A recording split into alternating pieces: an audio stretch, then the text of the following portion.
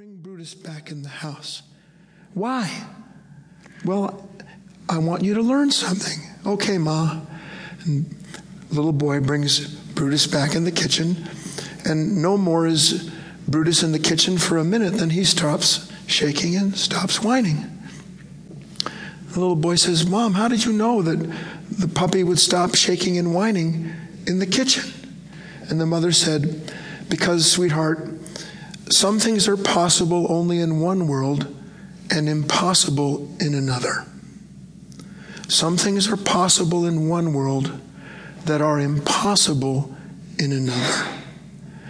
Now that little story represents everything that we're going to learn together. And we're not so much going to learn something as you and I are going to work, hopefully diligently, to see the truth of certain things that we can all see at the same time.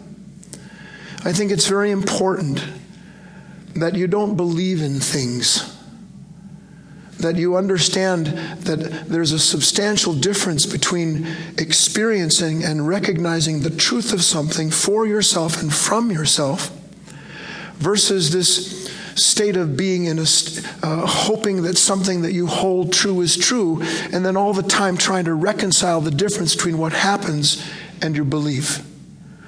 The truth needs no reconciling at all, which means that every moment in which we find ourselves running around trying to reconcile what has happened with what we think ought to have happened, the fact that we're in the process of trying to figure out what to do with what's taken place is evidence to us that we're living in the wrong world at that moment. Now,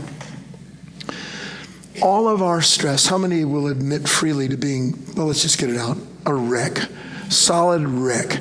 We are human beings, are wrecks. And there's no point in pretending that you're not a wreck because you crack up all the time. I'll let you put the joke together. It wasn't that good, but... Well, do you snap at people? Snap at yourself? Make cruel comments? Judge others? Get angry? Get depressed? Feel self-pity? All of those are signs of an individual. They're symptomatic of a certain stress that we as human beings live with that is all born out of doing one thing, and that's trying to do the impossible. If you ever want to know why you're suffering at any time, it's because you're trying to do what is impossible. Now let's get this straight. I'm the first one to tell you to go out and do everything that you think you can do, no matter how much inside of you tells you it's impossible. But I'm also the first one to tell you that only a fool continues to try to do the impossible when the cost of doing what is impossible is becoming an impossible human being to live with, whether with others or yourself.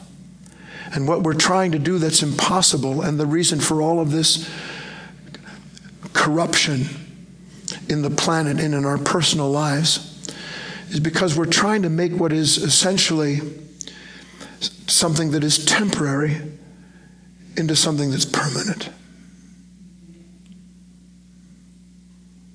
We have tried all of our lives, every last one of us, to somehow garner or gain something that when we first imagined it, we believed that once it was ours, all of our fears would be over. Maybe it was a man, a woman, some money, a position of some kind. And so we set out dutifully, as desire would have us, to obtain what we believed would give us some relief from the rampant sense of insecurity that we all live with.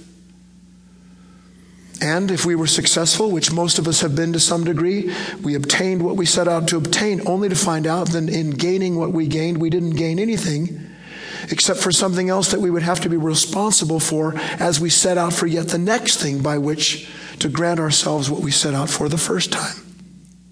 How many of you can see the truth of that? So what we're looking at here is that we're always trying, one way or the other, through this idea that we're going to grab and maintain something that'll make us feel safe and whole forever. The pursuit of that wholeness, of that security, is through what we commonly call power.